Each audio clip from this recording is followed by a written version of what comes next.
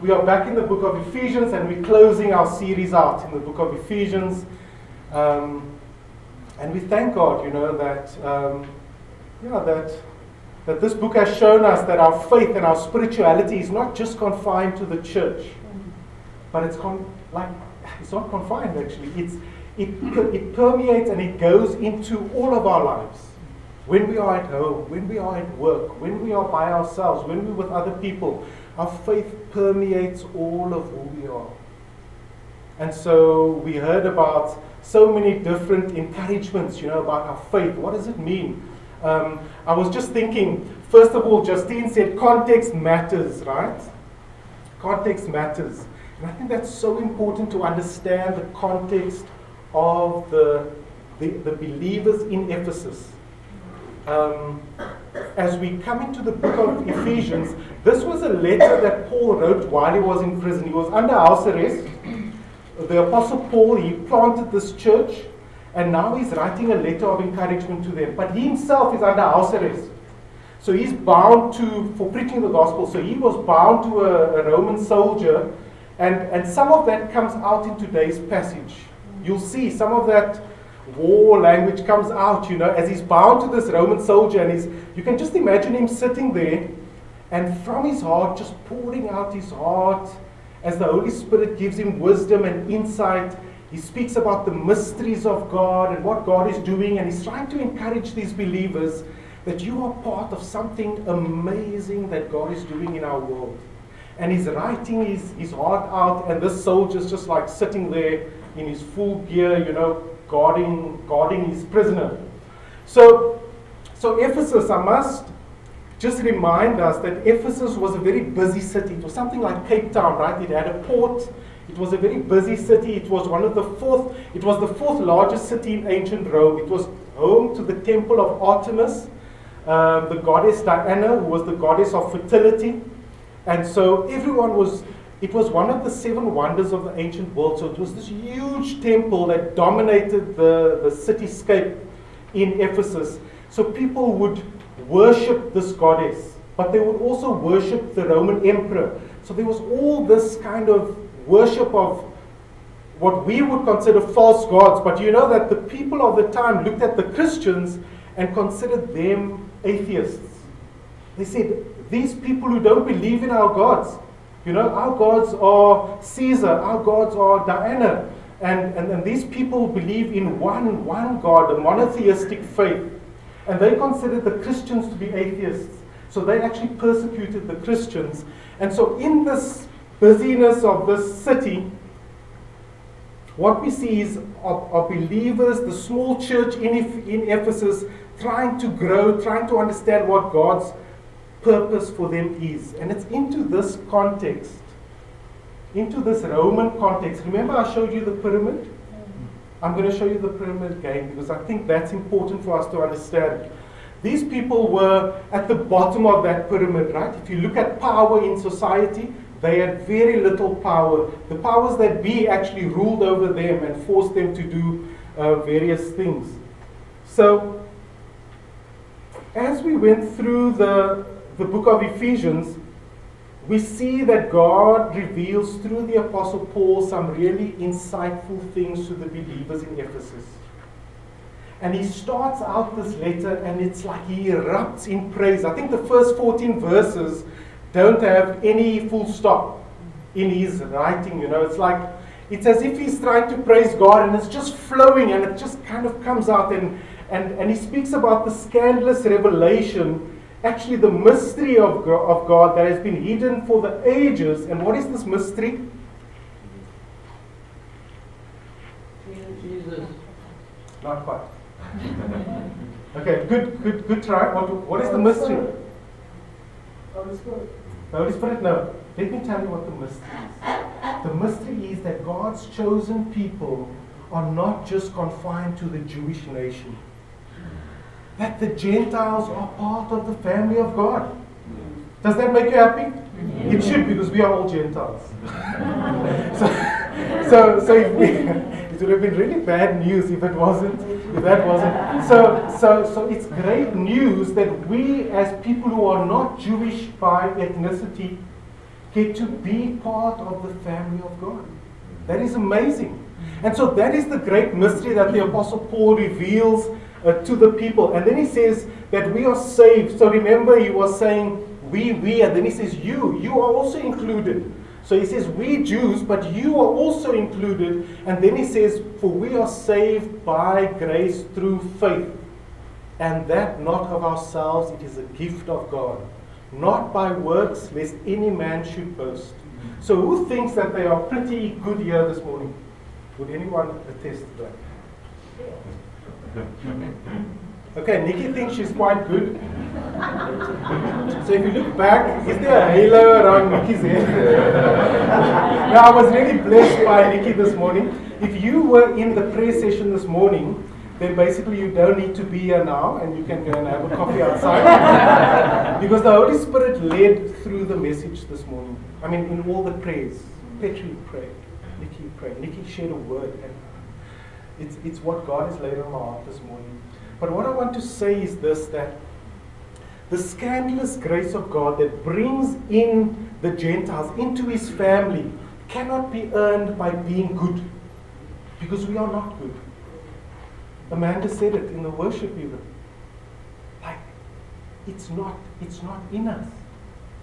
But by the blood of Jesus Christ, through the grace of God, not by any works that I can't say, Lord, I went to church every single Sunday, so I'm good enough to come into your family.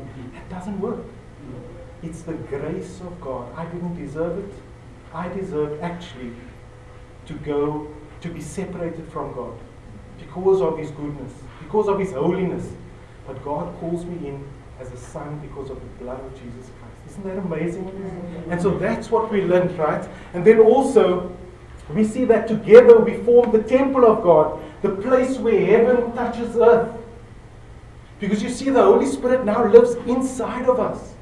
And so when we pray to God or when we worship God, those are what is called the thin spaces, right? That is where heaven touches earth. And we can pray. So this morning we prayed together. And whatever we face, we can pray to God. Let's just watch my time. We can pray to God and heaven touches earth. What is it that you are hoping for this morning? What is it that seems insurmountable, that seems like a mountain that you cannot climb? What is it that you are losing hope about? There was light at the end of the tunnel, but it's quickly diminishing because you are just so overwhelmed by your circumstance. What is that thing? Whatever it is, heaven can reach earth when we go on our knees and we say, Lord, I need you. God can come into your situation and transform your situation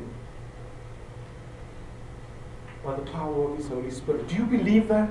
Amen. So I was reading a theologian, which I'll speak about later on. His name is Walter Wink, and he says we should live with more of a sense of expectation of the miracles from God.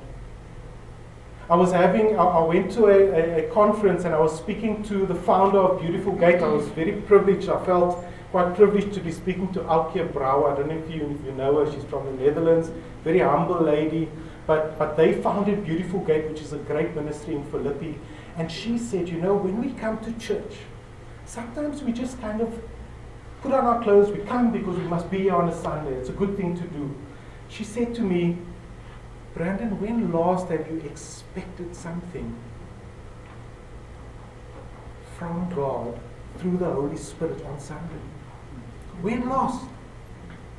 Are we just coming here by rote because it's that time on a Sunday? Let me just log my hours. God wants to do something amazing. Are we expectant? Are we expectant? Are we saying, Lord, I'm trusting you? I don't know what she said. Something funny. She said, I prayed to God, and for some reason I got the sense that God said, put a red ribbon in your hair. And she said, I didn't understand it, but I went. So now, of course, I'm beginning to think, this is sounding really dodgy here.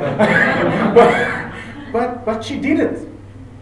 And when she went to church, she didn't know what was happening. Someone came up to her and said, I was told to look for someone with a red ribbon. And that they would pray. Can you believe it? God is still working today. God is still working. Do we believe it? And so, you see, the thing is, God chooses His new family, a new humanity, to showcase His wisdom to the systems of this world, to the rulers and authority of this world. God chooses His church, we, to go and display His wisdom. Ephesians 3 verse 10 to 11 says, His intent that now through the church the manifold wisdom of God should be made known to rulers and authorities in the heavenly realms, according to His eternal purpose that He accomplished in Christ Jesus our Lord. That term, rulers and authorities, I'll unpack this morning, because that's what I'd like us to spend some time thinking about that. Paul then charges them to live this new life, to live out their new calling in all humility and gentleness. Isn't that what our song said? Lord, the King with a humble heart. You know, sometimes when we live in this world, we are told that, look, you better look out for yourself. If you don't look out for yourself, no one's going to look out for you. And so you must just push people aside, tramp on whoever you need to tramp on, because you need to be where you need to be. And if you don't do that, well, tough for you. Is that what God calls us to? He calls us to gentleness and humility. And that's what we're going to see this morning. It's very different. And that's why I've chosen to entitle the sermon this morning. I don't often title my sermons, but this morning I've chosen to entitle this sermon, The Alternate Community. God is looking for an alternate community. Not people who will pitch up on a Sunday and then just kind of melt into society in the week so that you can't distinguish them from the rest of the world and then just like appear again on a Sunday. God is looking for something different. And so, last week, Justine encouraged us that through the weeks, we've learned that this relationship with God affects our closest relationships. The church, our families, husbands and wives, fathers, children, slave owners and slaves. Praise the Lord, we don't have slaves anymore. The powerful in society are called to God's standard of submission in relationship. So husbands, love your wives. Fathers, do not exasperate your children. Slave owners, treat your slaves with dignity. And so you see, the thing is, that passage actually has great relevance for us, because we do sometimes live in patriarchal spaces where men just have the power, and somehow we feel like we can do whatever we want to with women and children. At the end of this month, we are going to have 16 days of activism. The world is going to have 16 days of activism against gender-based violence, because it's men perpetrating violence against women. And the Word of God speaks against that. And as a church, we will stand for that. And we will say that we don't believe in the system of this world. We are the people of God called to subvert the system of this world. And so that is what the Word of God calls us to. So we can't pitch up to church on a Sunday and be in church, but then go home and beat on our wives, right? Does that sound right? No. Definitely not. And so we'll see even the Word of God calls us to a different standard. But our portion this morning, here we go. That's interesting. Renee, you must put my slides on. This is the worship. I was almost going to sing for you. That's a bit fun. So there we go, the alternate community. What is it that God is calling us to in this alternate community? There's our portion. Put on your specs. It's all on one slide. So it says, finally, be strong in the Lord and in His mighty power. Put on the full armor of God so that you can take your stand against the devil's schemes. For our struggle is not against flesh and blood, but against the rulers, against the authorities, against the powers of this dark world, and against the spiritual forces of evil in the heavenly realms. Therefore, put on the full armor of God, so that when the day of evil comes, you may be able to stand your ground. And after you have done everything, to stand. Stand firm then, with the belt of truth buckled around your waist, with the breastplate of righteousness in place, with your feet fitted with the readiness that comes from the gospel of peace. In addition to all of this, take up the shield of faith with which you can extinguish all the flaming arrows of the evil one. Take the helmet of salvation and the sword of the Spirit, which is the word of God, and pray in the Spirit on all occasions with all kinds of prayers and requests. With this in mind, be alert and always keep on praying for all God's people. Pray also for me that whenever I speak, words may be given so that I will fearlessly make known the mystery of the gospel, for which I am an ambassador in chains. Pray that I may declare it fearlessly as I should. Tychicus, my dear brother and faithful servant in the Lord, will tell you everything, so that you also may know how I am and what I am doing. I am sending him to you for this very purpose, that you may know how we are, and that he may encourage you. Peace be to the brothers and sisters, and love with faith from God the Father and the Lord Jesus Christ. Grace to all who love our Lord Jesus Christ with an undying love. That was quite the portion. So, you get the sense that the Apostle Paul has written the letter and now he's ending the letter. Right? He's giving salutations and he's saying, grace and peace be with you, the people of God. But what does he say up here? Finally, after he has said all of what he said in the book of Ephesians, he says, finally, don't be ignorant about the fact that you have an enemy. Be strong in the Lord and in his mighty power. Sometimes we rely on our own strength, don't we? We feel like we have the intellect, we have the power, maybe the physical power. We know how to do this. We don't need anyone.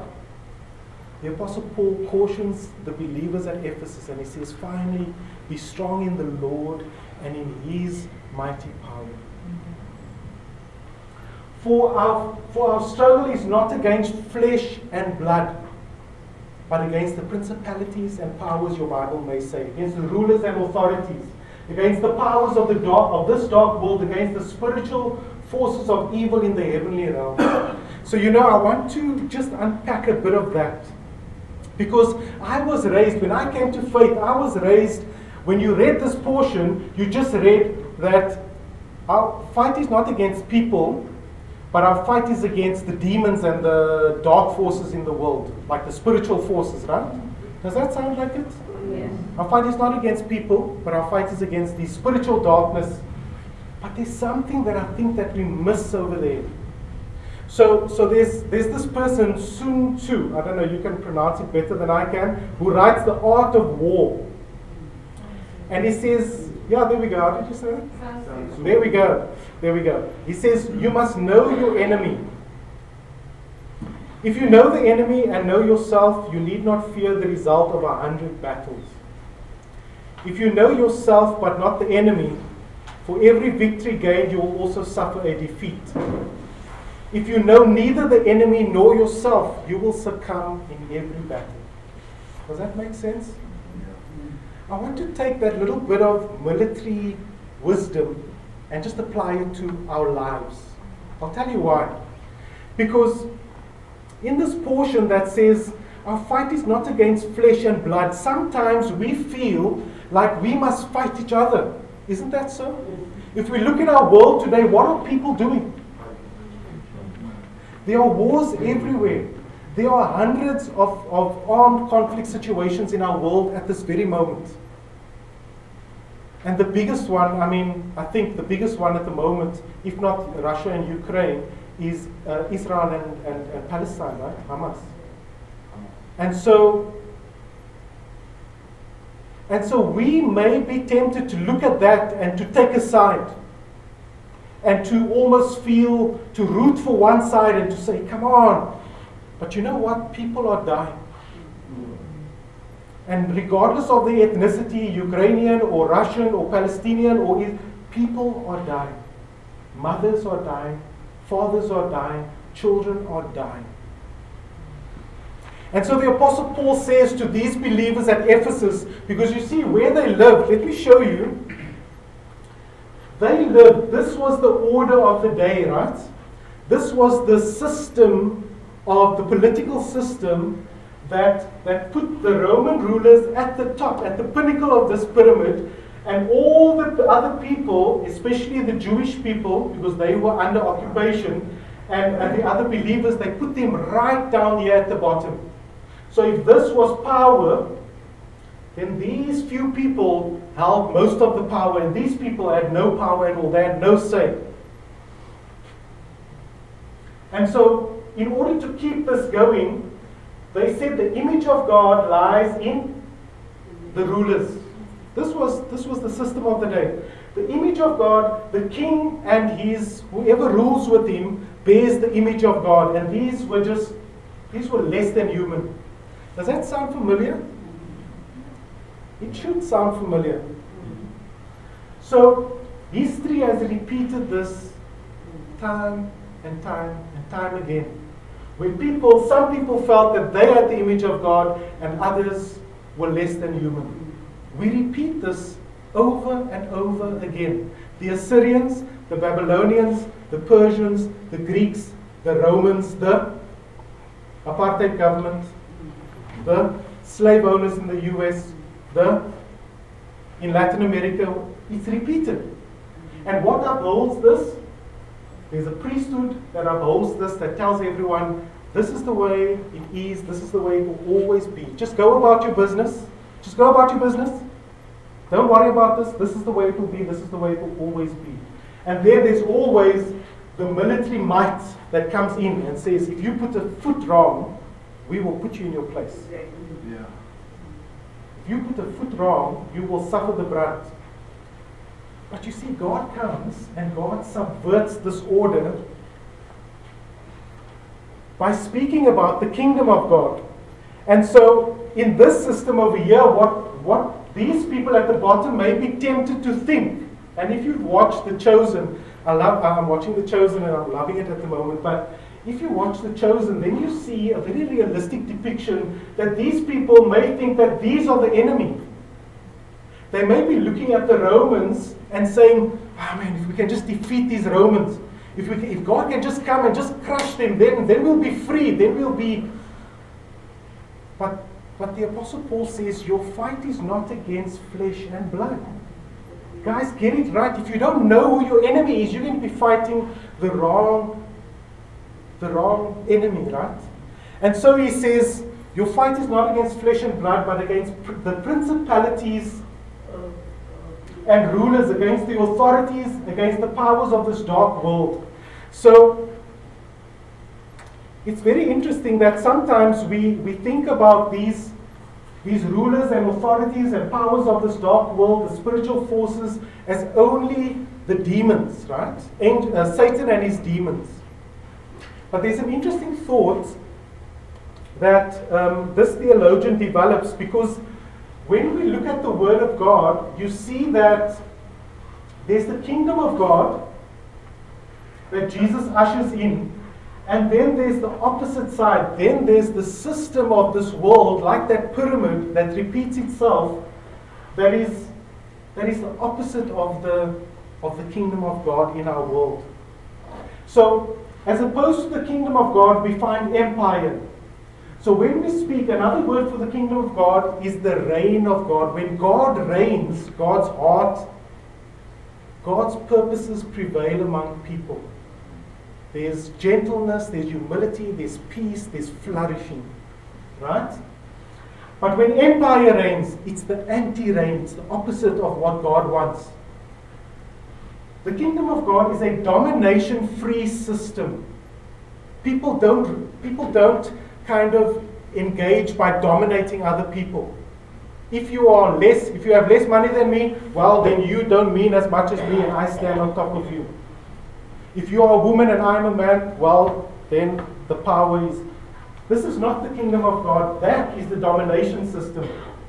In the kingdom of God, there's neither Jew nor Greek, nor slave nor free, nor male nor female. You are all one in Christ, according to Galatians 3. When we come to empire, there's hierarchy. There's, you better respect me because I earn more than you. Or you know what, I do this and you do that. And so there's hierarchy. This is what the system says. There's dehumanization. Where does the image of God lie? The pyramid would have us believe that the image of God only lies in those at the apex of the pyramid. Where does the image of God lie? All of us. When the authors of Genesis wrote the book of Genesis, they said, and God placed His image in every single person. Yes. So now you can look at your neighbor and not say anything, but you can see the image of God. What do we see when we look at each other? In empire, there's violence, there's profit and privilege. But in the kingdom of God, there's peace and righteousness in the Holy Spirit. Do you recognize that system? So you see, the thing is that when we look at the portion of Scripture, we see that he says our struggle is not against flesh and blood, but against the rulers, against the authorities, against the powers of this dark world. So in our world, even today, as at the time in Ephesus, there were rulers and authorities. Who were the rulers and authorities at that time? The Roman government, right? The Roman kind of Caesar was. They were the rulers and authorities. And in our world today, we have systems of authority. And so we must be careful that this portion of Scripture shouldn't be spiritualized away to say that it's only demons.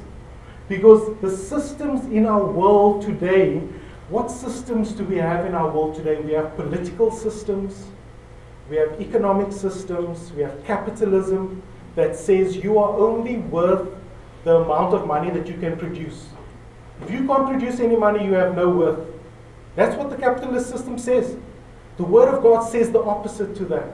The Word of God says the image of God lies in you. I need to look at you and recognize the image of God. You look at me and you recognize the image of God. And so God has a plan and a purpose for us. But you see, the thing is, if we don't, I think herein lies the danger for us as a church. If we don't recognize the systems of this world as being fallen,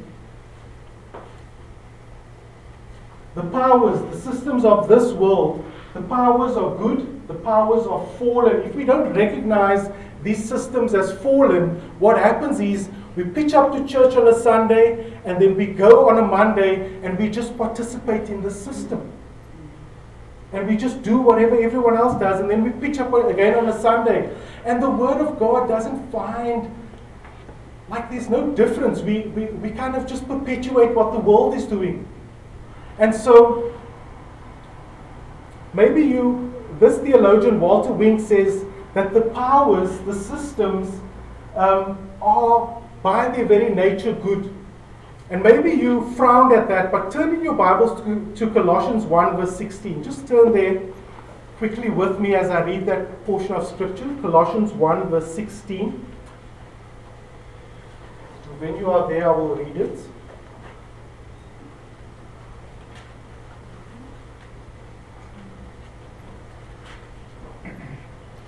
So Colossians 1 verse 16 from verse 15 says,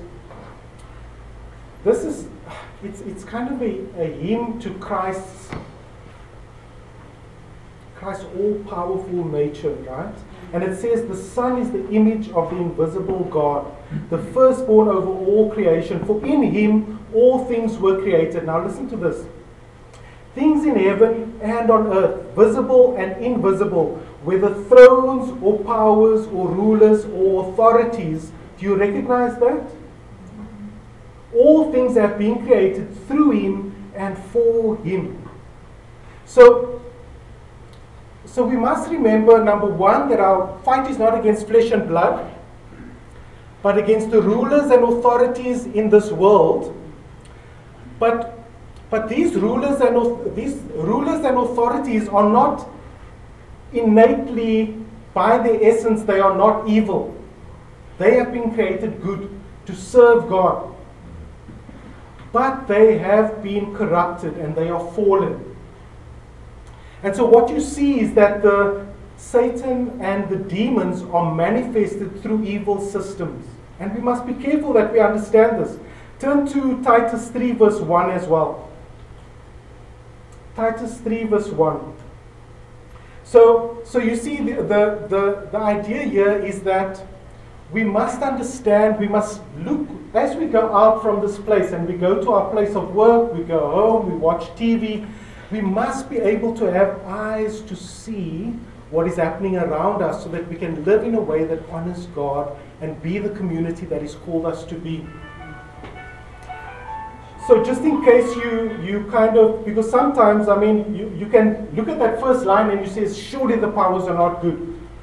But the very words being used for principalities and powers in Ephesians is the same words being used in Colossians and Titus when it is written, remind the people, when Paul writes to Titus, remind the people to be subject to rulers and authorities, to be obedient, to be ready to do whatever is good, to slander no one, to be peaceable and considerate, and always to be gentle toward everyone. So I know this may be something that is a little bit foreign, but I want us to see with eyes that how can Titus write and say, or the Apostle Paul write and say, remind the people to be subject to rulers and authorities, to be obedient. But he says our fight is against the rulers and authorities. So you see, the thing is, if we say that the powers are good, government is not bad, right? We need a system of governance to make sure that things work. But when that system gets corrupted, what then happens? When the evil of the heavenly realm, Satan and his purpose for mankind, gets expressed through that system, can we agree that looking back, because now we have a bit of hindsight to the apartheid system, can we agree that that was an evil system? For sure. It was an evil system that told some people that you are less than human, and other people that you actually deserve the best. And it's caused destruction in our society. And I would want to put it to you that that system of government, so government is not bad, but this philosophy of apartheid was actually evil. It was a manifestation of the evil that Satan planted in the hearts of people. And you know what's what blows my mind is that how the church is complicit sometimes with these fallen systems. In churches, it was preached. It is better that we develop separately. I think it's better. I think it's better that those people there get moved out from their houses and go to Mitchell's Plain and wherever, and these people here live here. This was preached from the pulpit, people. So you see why I say we must be careful not to want to spiritualize things out of the physical realm. We must have eyes to see. But remember that our fight is not against flesh and blood. The image of God lies in you as much as it lies in me, as much as it lies in anyone in this room. But when systems are fallen, that is where the kingdom of God stands in opposition to that. And so the Apostle Paul is saying in essence to the people of Ephesians, understand where your fight lies.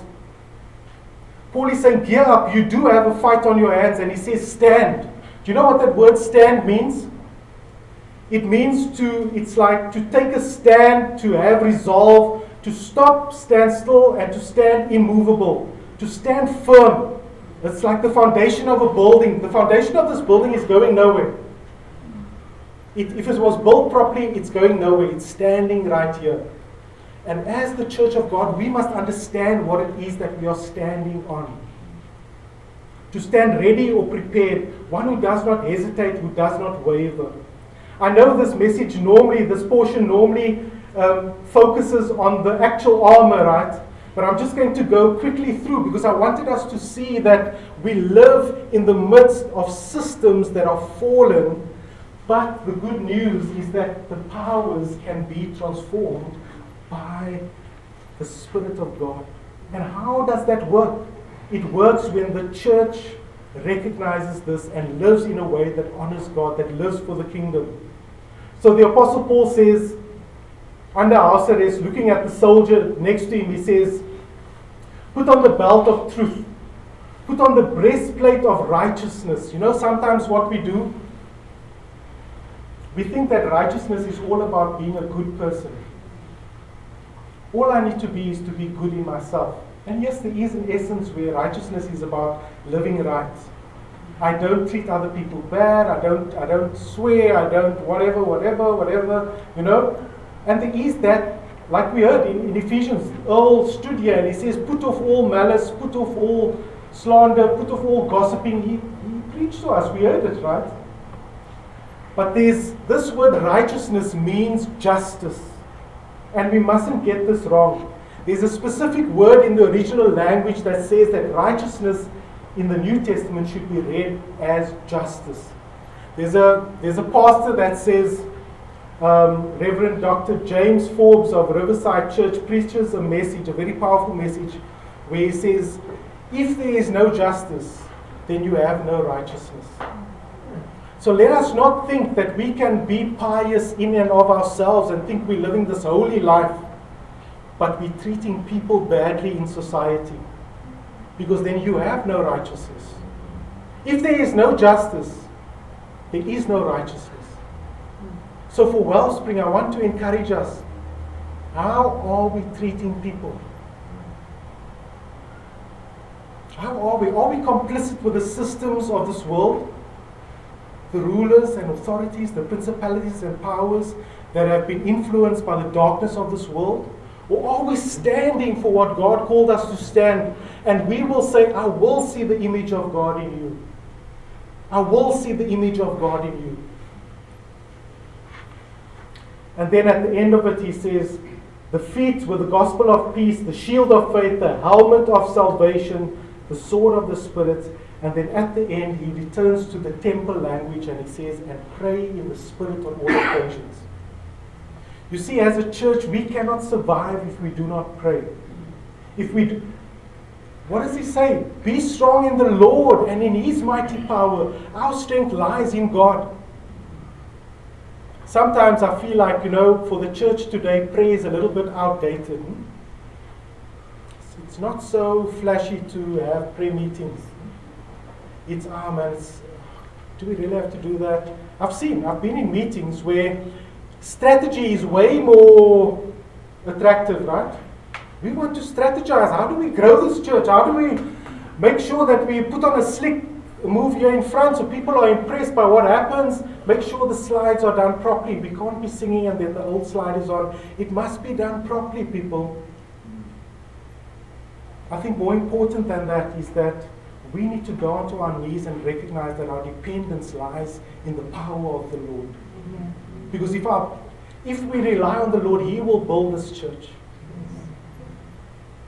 And so this is the word of God to us this morning. Praying on all occasions. We need to pray because our strength is not in our intellect or our plans or our strategies, but our strength is in the Lord and in the power of his might. As we are transformed into the image of God, we see through kingdom lenses. What will it take for us as a church to start to live into the kingdom of God? As individuals, to start to live by this lens. But we mustn't be so holy that we think that we are not, because part of our lives, part of my life, is complicit with empire. It's so pervasive that we are complicit. But God will give us eyes to see. And we need to be quick to repent and say, Lord, how do I live for the kingdom of God? The Apostle Paul wrote this letter to the Ephesians in AD 62, after Christ passed. In AD 90, John wrote the book of Revelation. And he wrote this to the word of the Lord to the angel of the church in Ephesus. Listen to this. To this very church that the Apostle Paul was encouraging. He says, to the angel of the church in Ephesus write, these are the words of him who holds the 7 stars in his right hand and walks among the 7 golden lampstands. I know your deeds, your hard work and your perseverance. I know that you cannot tolerate wicked people. Think about Diana and the temple of Artemis, that you have tested those who claim to be apostles but are not, and have found them false. You have persevered and have endured hardships for my name and have not grown weary. This is what he writes 30 years later to this very church. But it goes on as he says, yet I hold this against you. You have forsaken the love you had at first. Consider how far you have fallen. Repent and do the things you did at first. If you do not repent, I will come to you and remove your lampstand from its place. But you have this in your favor. You hate the practices of the Nicolaitans, which I also hate. Whoever has ears, let him hear what the Spirit says to the churches. To the one who is victorious, I will give the right to eat from the tree of life, which is in the paradise of God. Did we hear that? Yet I have this against you, church in Ephesus, that you have forsaken your first love. Do you remember how it was when we came to faith in Jesus Christ? Do you remember when you came to faith? Do you remember how fervent you were? How you prayed and you said, Lord, my life, everything to you. I remember those times. I had a little book, I used to write in graffiti and put highlights in, and I said, I love you, Jesus, and God is amazing, and I had this little thing, and it was everywhere. I didn't know as much about what it meant to love God, but there was this passion, right? There was that excitement. Do you still feel that sense of excitement when you read the Word of God? Do you still sense that passion for God? My question to us this morning is, we are a young church. We are only how old? 3 years old? 3 years. What will God have to say to the angel of Wellspring Church in 5 years, in 10 years from now? Will we still be living for the kingdom of God? Or would the lure of the empire have called us in? People, we cannot. We need to remind each other, we need to keep each other accountable that we are the people of God. The image of God lies in you. The image of God lies in you. Our fight is not against flesh and blood, but against the principalities and the powers and the forces of darkness in the heavenly realms. Let us pray.